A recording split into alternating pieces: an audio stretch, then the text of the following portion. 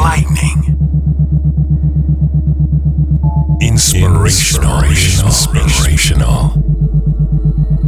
powerfully refining, and unapologetically controversial. Conversations with the Royal Empress.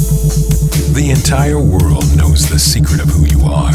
Now is the time to step into your queendom and become the Royal Empress that you're meant to be. One woman at a time.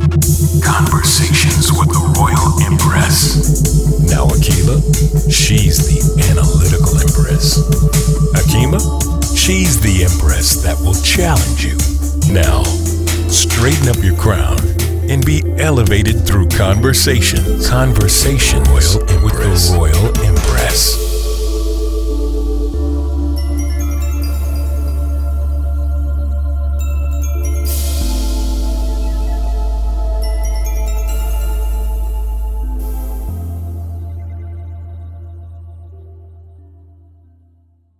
Welcome to another episode of Conversations with the Royal Empress. This is Akila, and joining me is my fellow co-host, Dr. Hakima. Hey. And this week's special guest co-host is Keisha Varnell. Welcome to the show, Keisha. Thank you. Last episode, we spoke with a domestic violence survivor, Shaharia Johnson. And to kind of dovetail off of that conversation, we are going to talk with social justice advocate, Keisha Varnell. Social justice advocacy, who fights for the women and children. So just briefly about Keisha. Keisha Varnell is the Director of Program Operations at Methodist Children Homes of Mississippi. She is responsible for the management, vision, and operations in core ministry programs such as therapeutic group homes, therapeutic foster care, and youth adolescent community mental health programs. In addition to working to bring hope to hurting children, Keisha is an advocate for social justice for women. She's a member of the Mississippi Council on Human Trafficking, FBI Civil Rights Task Force, and her community organizations Empowering Women. Welcome again, Keisha. Thank you. Thank you. That's a lot of stuff that you're doing. Can you just kind of, in your own words, who is Keisha Varnell? What are you doing? What is social justice advocacy? Well, Keisha Varnell, for one, is a feminist.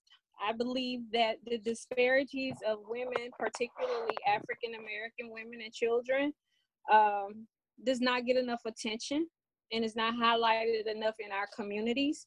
And we are losing the moral fabric of our communities for those very reasons. So my primary goal, or I would say my primary purpose or passion, is to just make sure that we have a voice and to make sure we're filling in the gaps where the gaps are missing in justice and equality for women and children, especially women and children of color.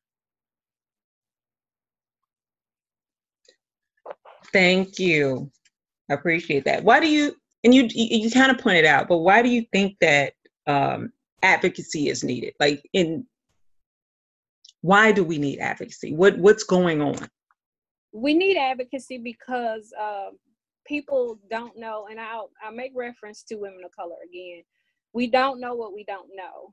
We think that, for one, there's a stigma and trust issues with police. So we're very apprehensive about reporting certain crimes, especially when it's domestic violence, dating violence, or sexual assault. And now, of course, we have a culture of human trafficking. So we have a culture where Black people don't trust the police. Not only do we not trust the police, we're not very well versed in our laws and how they work for us as opposed to against us. And so advocacy means that someone comes up and talks and speaks for people who can't speak for themselves or have a voice for themselves. And then, of course, there are the ones who just fearful. They're silent because they're afraid of what could happen if they speak out. So we try to create a space that is safe and inviting for disclosures, for support, and definitely for emotional support. because what we find in advocacy is a lot of people, once the police report is filed, they think that it's over, but they're not tuning in on the trauma, the economic impact of what has happened, the possibility of a victim having to return to her abuser, the possibility of a child victim actually living with their abusers. So it's important to have people in place that can identify those nuances and address them in a manner that's courageous and empowering for other people. Talk a little bit more about the people that the what's in place for them. Okay, well, from start to finish, if a victim, and this could be sexual assault or dating violence or even human trafficking, of course you have advocates, you have therapists, you have police officers. We have people that are identified as victims advocates that work in police departments and sheriff departments that kind of navigates victims or complainants through the process. Then you have the judges and the court system and the judicial system as a whole. That's really the root of all evil. That's supposed to support victims. And so going through that process, it could be tedious, it could be hard. And if they don't know how to navigate through that system, it definitely can be discouraging. You have, unfortunately, you have biases and things that, what I would say, create barriers for women or any victims to complete the process. We're now putting laws in place, or there are laws in place, where if a person can prove that they've been abused, then of course the state files the charges as opposed to the victim, and it takes the burden off the victim. So just little things like that, we're learning, making a big difference and making sure there's follow through. You mentioned since you mentioned the different agencies or entities that will be of assistance in the community. I also want to add parole agencies as well, the parole agents. I have a relationship with parole agents, and a big part of what many of them do, they work both sides of the fence, so to speak. And what I mean by that is dealing with those who have been convicted of things, but also dealing with the victims as well. So they're kind of like in the middle, and also dealing with the families. So they have a whole lot of connections as far as different agencies that will assist victims, assist those who need assistance. Because oftentimes where things could start could be from the family of those people who need help or need guidance before they actually go out and do things. So I just want to add that agency as well. Another thing I wanted to ask you about too, because as we talk about, as you mentioned, how in the community situations that's concerning women are overlooked. It's not considered primary. And many of the people who are advocates you hear are women. How in your experience, how much of that have you seen to be advocacy that has been led by men or male organizations? Because what is missing is that charge of our men supporting it. But what have you seen on your end in your experience? Absolutely. There's one, well, actually two. The Date Safe Project is male led, and there's a strong presence of men in that field that advocates against teen dating violence more so than adult violence, because what they're doing is trying to stop it where it starts. And also, Men Can Stop Rape is a male led advocacy group that put men on the forefront.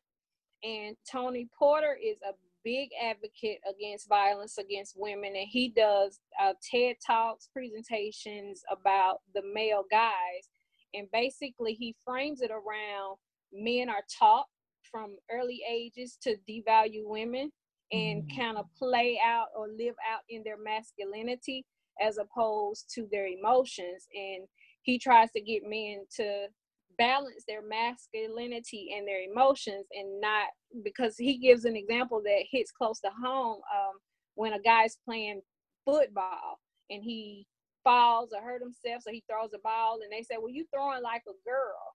And that sounds innocent. However, men are learning at that point to devalue women. So he tried to get people to think outside of the box and kind of put things in perspective like that. And that's an awesome advocate. And I think those are the only three that I know that like a strong male presence and male led. That is awesome. I'm always in these debates with men, and when we talk about these issues, and I challenge them. I'm like, don't say you don't agree with it. What are you doing to support? What are you doing on your end? What male energy are you bringing for the resolution of this problem? Because it takes an entire community to stop this. So we do need the contribution of everyone in our community.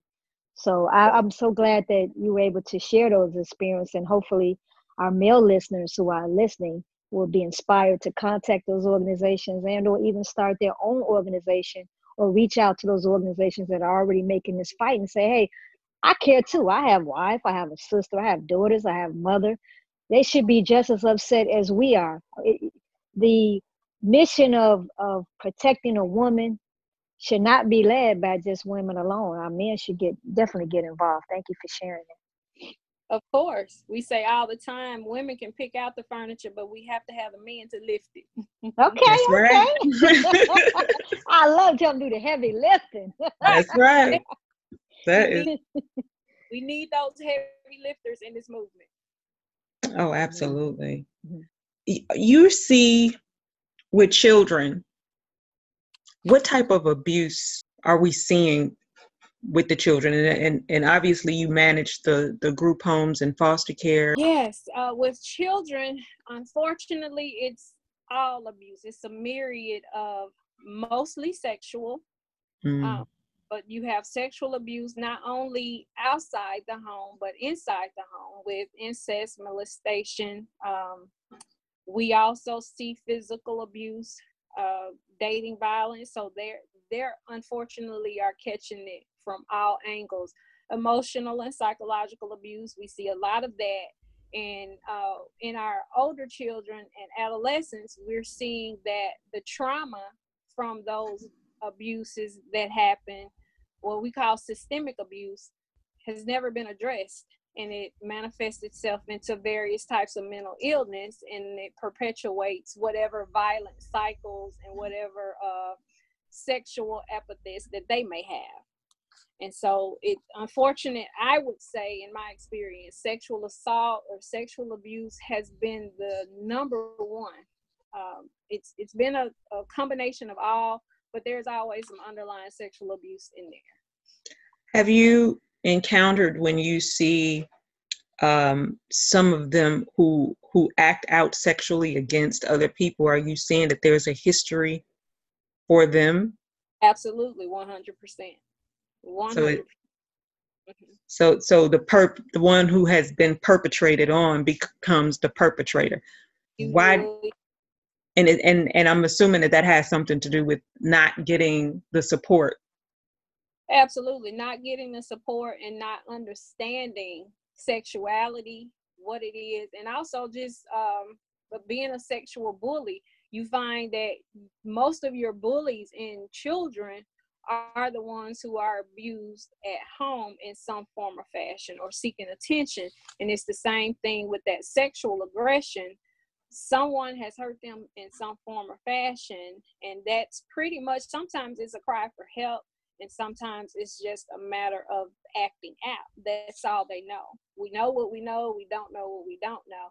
And if they feel like, well, this has happened to me, this is what I have to do to other people. So sexual abuse and sexual exploitation, of course, is something that happens often. It's not reported as much because sometimes it can't be identified as such. Everyone, I tell people, even growing up, everybody had that uncle that you didn't leave the kids with. They never talked about why, but you just, you can't go over Uncle Ray's house by yourself, or you can't go.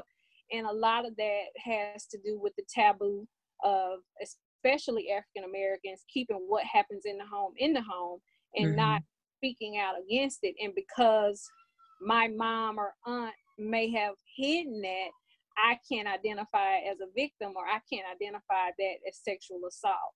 Or because I was in a situation where I couldn't say no, or I didn't say no, it wasn't actually rape because I didn't say no, not understanding that there are more ways to say no than verbally. Wow. What do we do?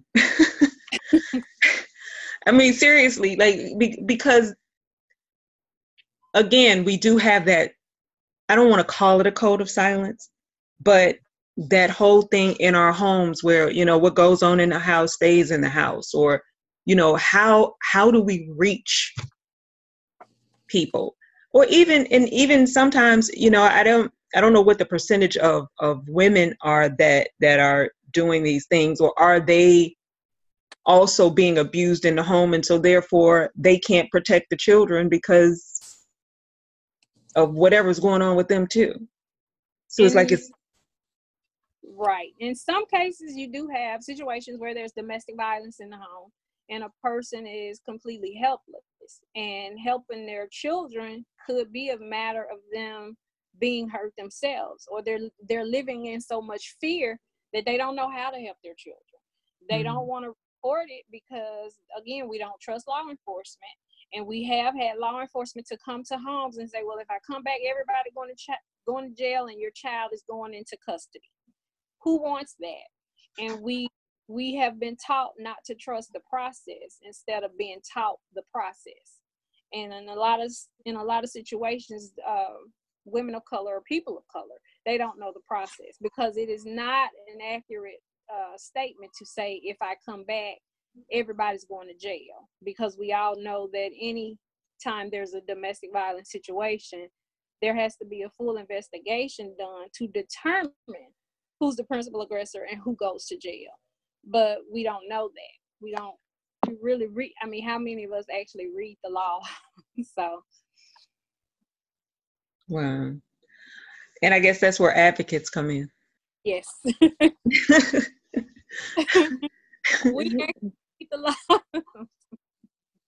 We find holes, we look for them. We try to find ways to make it better for us as a whole. And it has to work for everyone, but it starts on legislative and governmental, really federal level.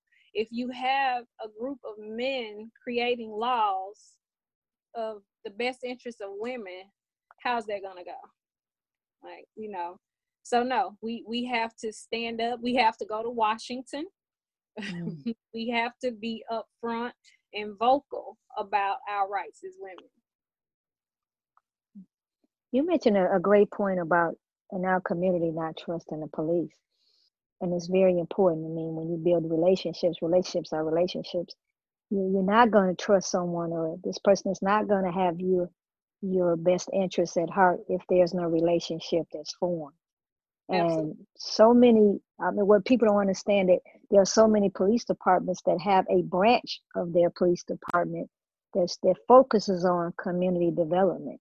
And you never want to wait till something happens to have to deal with the police. You want to have a relationship with them before something happens, because it's important for you to get your voice heard, or if there are things that you see progressing or happening in your community. That's where it all begins, with those community advocate groups that are a part of the police department. Right. I agree. Definitely. I think with trust in the police, again, that's another systemic problem that goes back to slavery, that then comes forward to the civil rights movement. Then it comes on even to this century, or the 21st century, where we have killings of young Black men. And when we see that, or we grew up in a home watching police brutalize our brothers on the street and arrest our Black guys for selling crack, but not arresting the guys over in the suburbs for selling powder cocaine, it's like, where's the love, or where's the trust for Black people? So if this is something that I grew up watching, of course, it could be a form of PTSD So I just don't have any trust in the process. And especially if you have police officers who are not trauma informed and don't know how to deal with a person who has had a traumatic experience, such as domestic violence or sexual assault. And the approach is so abrasive and re-victimizing that they just drop it completely. And we find that a lot with our police officers, that they almost they do re-traumatize the victim or re-traumatize the victim in a simple interview.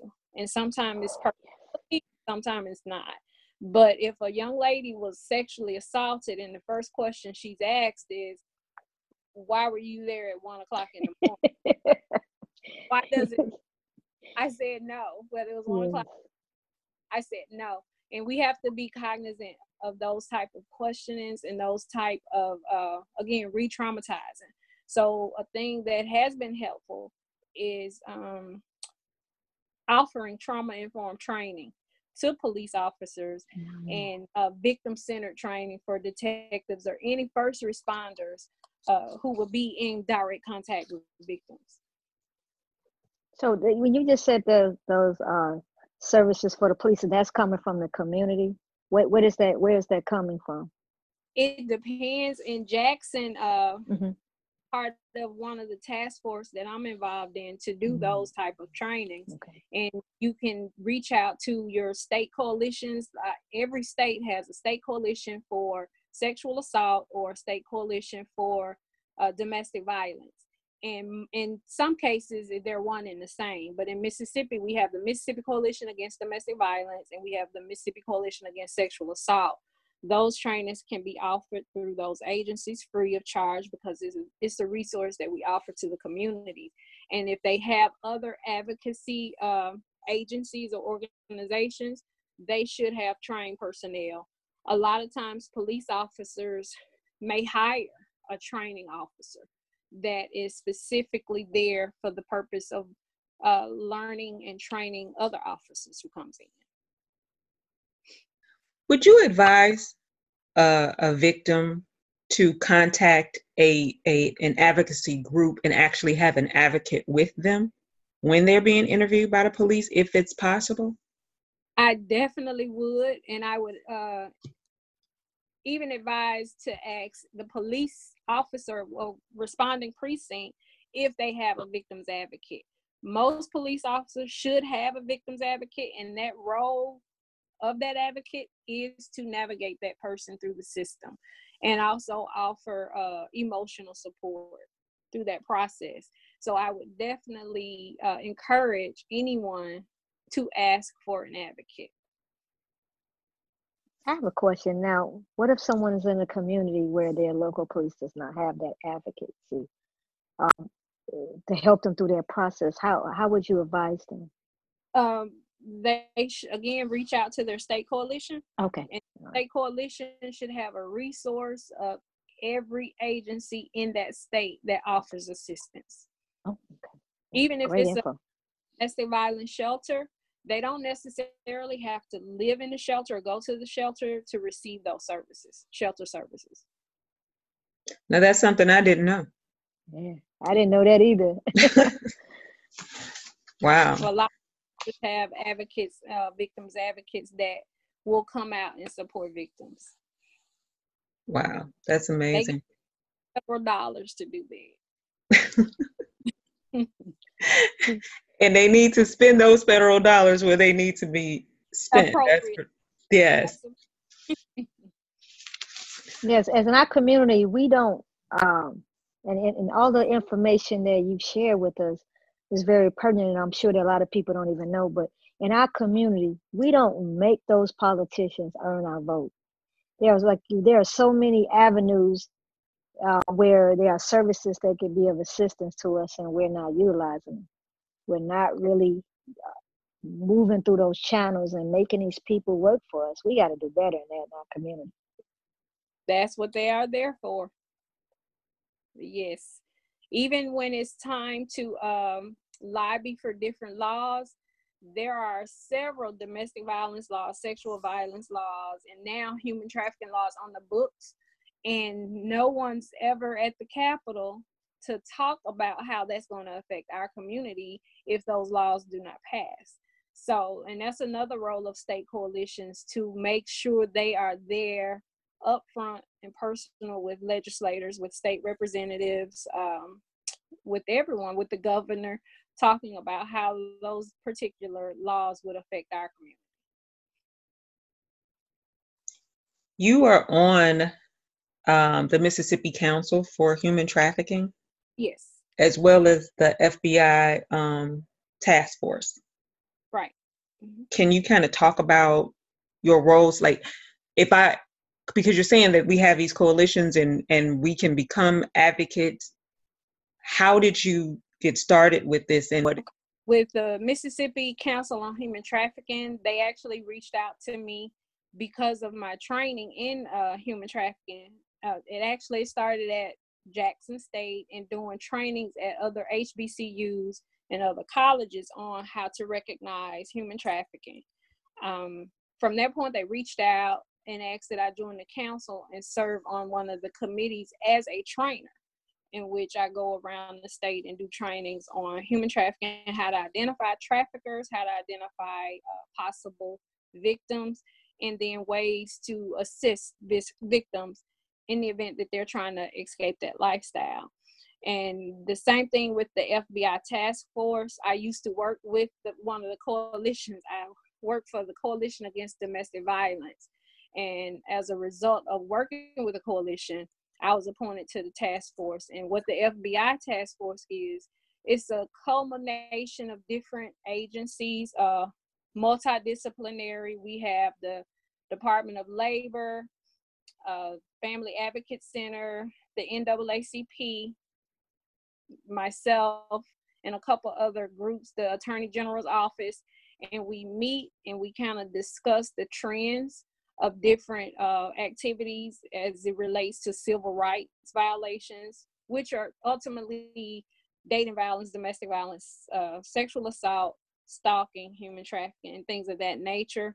The patterns, some of the cases that the FBIs are working with across the nation, and ways to combat the problems where we see an increase in trends or patterns, or where we see things decrease, and what we can do to better serve the citizens of our state. I have a question. Would you be able to share some pointers with us on how to identify sex traffickers? Absolutely. With the traffickers, that can be anybody. That could be a pastor, a coach, a guy in the street.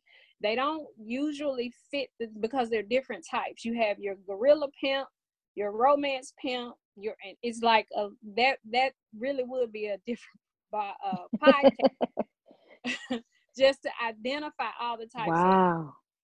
But I can definitely say it's a $1 billion plus industry, tax free, and it's what we call a resellable product. So it ranks up there now with illegal gun sales. And so when you have that kind of money, your average person, whether it's male or female, that's a pimp, has the potential of making $156,000 a year off of one person. And so they become very creative and innovative in what they look like, what they act like, and where they are, because it's so much money involved. But the young ladies or the victims of human trafficking, you can identify them basically how they look. Sometimes they have branding tattoos, so you can pay attention to branding tattoos, bruises, where they're staying. Are they living in and out of hotels or motels or an apartment, what they call the stable? And sometimes the guys will buy a house, what they call it the trap house, or an apartment, and you will have up to 10 girls living in these apartments, just kind of looking for things like that. The way they dress, somebody dressing very provocatively during the day. I mean, and you may see that anyway, but that's just like one of hundreds of signs to look for. If you're seeing two people together and she's looking down as opposed to looking ahead, or she's walking behind him as opposed to walking with him. It's a rule that a person who's in that lifestyle walks on the outside. So if you see a young lady walking closer to the curb or closer to the street, and the guy's walking on the inside, even that's a sign. So there are numerous signs. Like I said, that's a whole session. Oh Yeah. yeah, you got to come back, sis. You Yeah. have to come back. Wow. Yeah, so that we can actually do a whole show on human trafficking, because that's incredible. Because, we always say, as far as that whole walking on the outside, that men know that they're supposed to walk on the outside of the woman, and that, just as a protection, and that's the man thing to do. But you do see some doing that. That's a sign that she's available. She's on the track. So. Wow. Mm. Do you find, though, that people who, just kind of tying into what we've been talking about, that those who are more prone to become victims of human trafficking, are they typically those who have encountered some type of abuse? Like they've already been groomed in a way? Absolutely. That's the target population, the most vulnerable. And that could be vulnerable emotionally, physically, and mentally, and of course, financially. They seek and they groom people who they know look for that father figure, who looks for someone that they feel loves them, who looks for that validation. So absolutely, if a person already has a systemic trauma from physical, emotional, and sexual abuse, they are the target of a pimp's desire, so to speak, to become trafficked. And they are easy targets because of that emotional instability. I'm almost speechless. Because Hakeem is shaking her head too. We're just like being really blown away. Yeah, my head is hurting. My head is hurting with that. I'm like, oh my God. And it starts with our children. And it, unfortunately for us, well, you have two different types. You have, when you talk about human trafficking, of course, you have labor trafficking, where they're working, sex trafficking. And sex trafficking, of course, is predominantly in our community. They used to think that it was children being immigrated and shipped across the water, and that happens as well. But our community, because our community is the most unrepresented, unprotected community of all populations. So it happens, and I'm excited about something we're doing at Methodist Children's Home. We're actually getting ready to open what we call a permanency assessment center. That's the political name for it, but it's a safe house for children who have been who have been sex trafficked and exploited. So I'm excited. I'm afraid because I know, again, we're talking about $1 billion industry, and people look for their money. And basically that's what's going to happen once we open that center and we're pulling girls off the street out of that lifestyle. Those pimps are going to look for their money, but we're excited to be able to offer that services, because right now there are very few states that offer services for minor traffic victims, or even housing for minor traffic victims. And usually they are victims who are homeless, who have nowhere to go, nowhere to stay. They may be in state's custody, but they're not placed anywhere. So we're looking to place them 45 to 60 days and find them a treatment plan for permanency. So we're excited about that. It'll be the first and only in the state. Wow. Do you know of any in other states? I've been looking. Hopefully I have a call tomorrow and I will get more information on other states who offer, because we just this year passed a bill to protect victims of human trafficking, minor victims, because up until 2020, if a person was arrested for prostitution, even if she was 14, we were arresting 14-year-olds for prostitution. And now, because the law already states that a person under the age can't give consent. If they're under the age of 18, it's automatically considered human trafficking. So we needed federal dollars to support those victims. So thankfully, we have it in place now. Wow. Yeah. I want to talk prevention. And I know that you know, there's no one way to do it, that you know, one recommendation is not going to you know, there's it's not a panacea, but what can we start doing? Paying attention.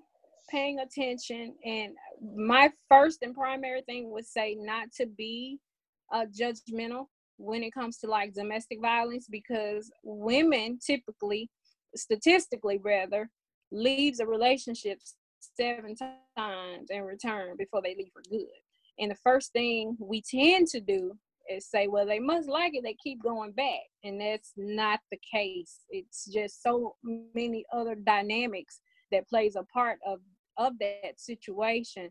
So not being judgmental, being able to listen, knowing what resources are available and what resources work, and just being there as a support, not as a judge, not as an attorney, not as a nurse, but an advocate for whomever we're close to that may be going through that. And even when we hear sidebar conversations, just being not confrontational, but corrective, just explaining to people, you know, that's not cool. Even talking about hitting people. And I take the situation with R. Kelly. My way of prevention and supporting those victims was to stop listening to his music, stop supporting him.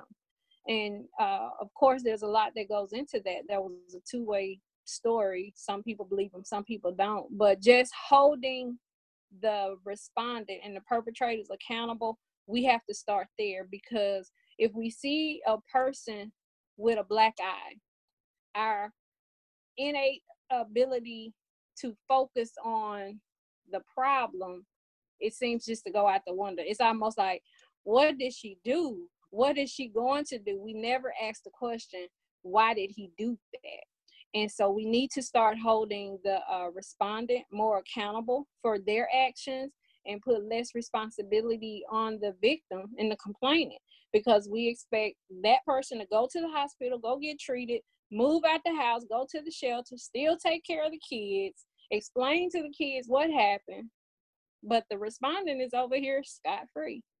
So I think we just need to focus and create a culture where we're putting the responsibility on the perpetrator as opposed to the victim.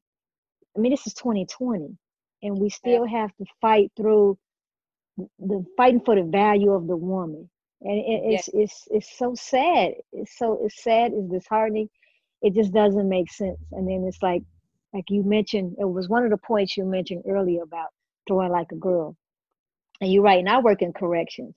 So when I'm interacting with these men, it's like I have to tell them, the same tone you use with me, with another man, you can't use that tone with me.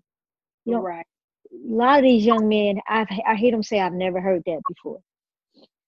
I've told them, you can't talk to me as a woman in an aggressive manner, because that startles me. My nature is different than yours. So many men in our community are not really taught the science of a woman. They don't really understand that it's okay to be aggressive with a woman. And when you said that, it just made me recall some of the experiences that I had.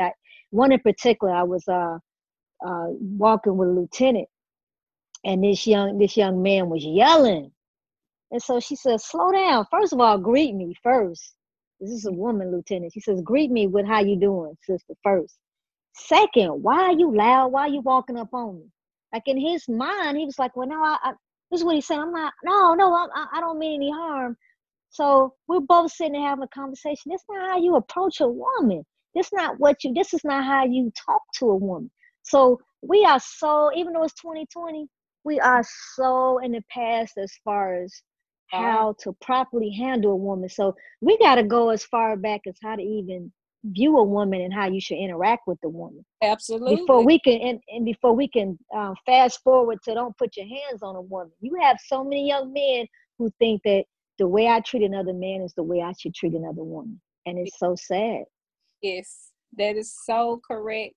And I think as women, we've become okay with mediocre and substandard treatment for so long that it's normal for us. But we're afraid to ask to be valued. We're afraid to say, no, you're not going to talk to me like that. Or no, I'm not going to accept that, because the fear of being alone, the fear of no one wanting us, and then just the overall value they place on Black women. We just accept less, and we have to change that as well. You mentioned R. Kelly, and you are so right. We have to add on to it, we have to include the entire rap culture. Yes. Which these young men and young women are influenced. Because I mean, like you said, it's not just the young men that feel that the woman is not valued, it's also the young women. You want me going to the challenges? You want me going to the challenges? That was my, Keisha, that was my cue to go into the challenges. All right, number one, become an advocate for social issues in your community, especially those that are concerning our women. It's important for us to get involved. We get upset about things that's going on in our community, but how's it going to be changed? If we don't get involved to do something, guess what? It's going to remain the same or get worse. So we need to become advocates. Stop complaining and be an advocate. Challenge number two, we traditionally don't trust police. We're going to have to build relationships. I'm sorry, we're going to have to dictate how that relationship go. You got to go knocking on the door and say, hey, we here to build a relationship. We don't like how this is going. It's very hard for me to harm you if I look at you as another human. But it's easy for me to harm you if I dehumanize you. If I don't have no relationship with you, I don't feel I owe you anything. So Absolutely. when you form a relationship with someone now, there's some accountability that you can require from them. Hey, I want accountability. So we need to start forming relationships with the police stations in our community and tell them how this needs to be. We have to take control of that relationship. Number three, as our sister Keisha so eloquently stated, learn your laws. We need to learn our laws. What are we talking about? They can't do that. I cannot stand when people say they can't do that. Well, prove it to me. How you know they can't do it? Did you even research the laws? And Keisha, was talking to me too, because I'll be one of the main people talking about they can't do that. So I tell myself in there, because I have my moments where I say they can't do that, and then somebody say, I just want you to know that's the law. I'm like, oh, okay. We have to start studying the laws and know what can and cannot be done in our community. Laws change all the time. So just because you learned them a couple of years ago does not mean that new laws are not being formed. One thing we have to do is change the narrative in our community. It ain't cool disrespecting your woman. We one of them people on the planet who love to disrespect each other, and that's part of our culture. We have to change that. So I challenge us in our community to change the narrative. It ain't cool to disrespect your women. It ain't cool to disrespect yourself. It's not cool to disrespect your men. So the disrespect goes both ways, and we have to change the narrative in our community. So those are my challenges. And also stop listening to all that music and letting it influence you to the point that you can't think for yourselves. Thank you so much. Thank you. Thank you so much. So we are nearing the end of the show. Keisha, what would you like to leave our listeners with?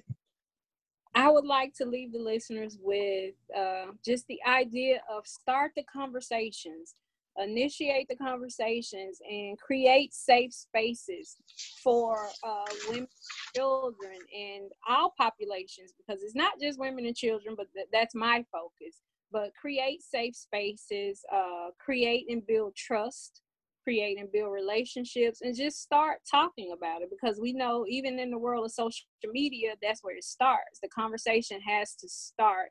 And as long as we're being silent, it's not going to help those that need help. So just keep the conversations going, creating the safe spaces, and creating those relationships. Thank you.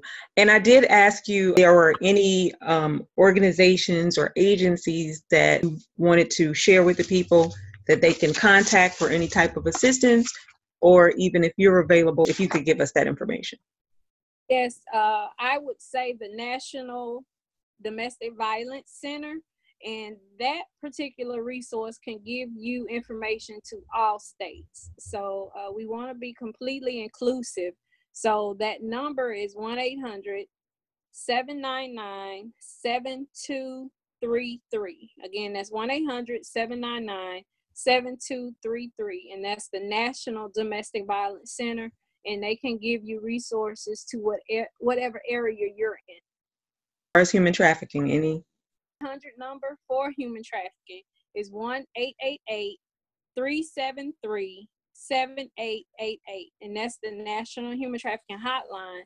Or you can text 233-733, text help, to 233-733, and they will contact you via cell phone. Thank you so much. This has been such a enlightening and educational show. And Yes. So we really appreciate you coming on, and we wanted to bring you back to really go into human trafficking. Of course, whenever you're ready, just let me know. All right. Thank you again to our listeners, and we will see you, or you'll hear from us next episode.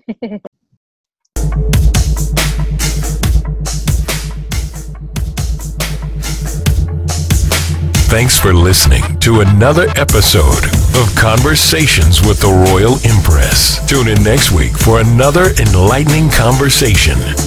For more information on the Royal Empress, please visit the website royalempress.org. You can also follow the Royal Empress on Facebook, Instagram, and Twitter. Conversations with the Royal Empress is a subsidiary of the Royal Empress Organization. All rights reserved.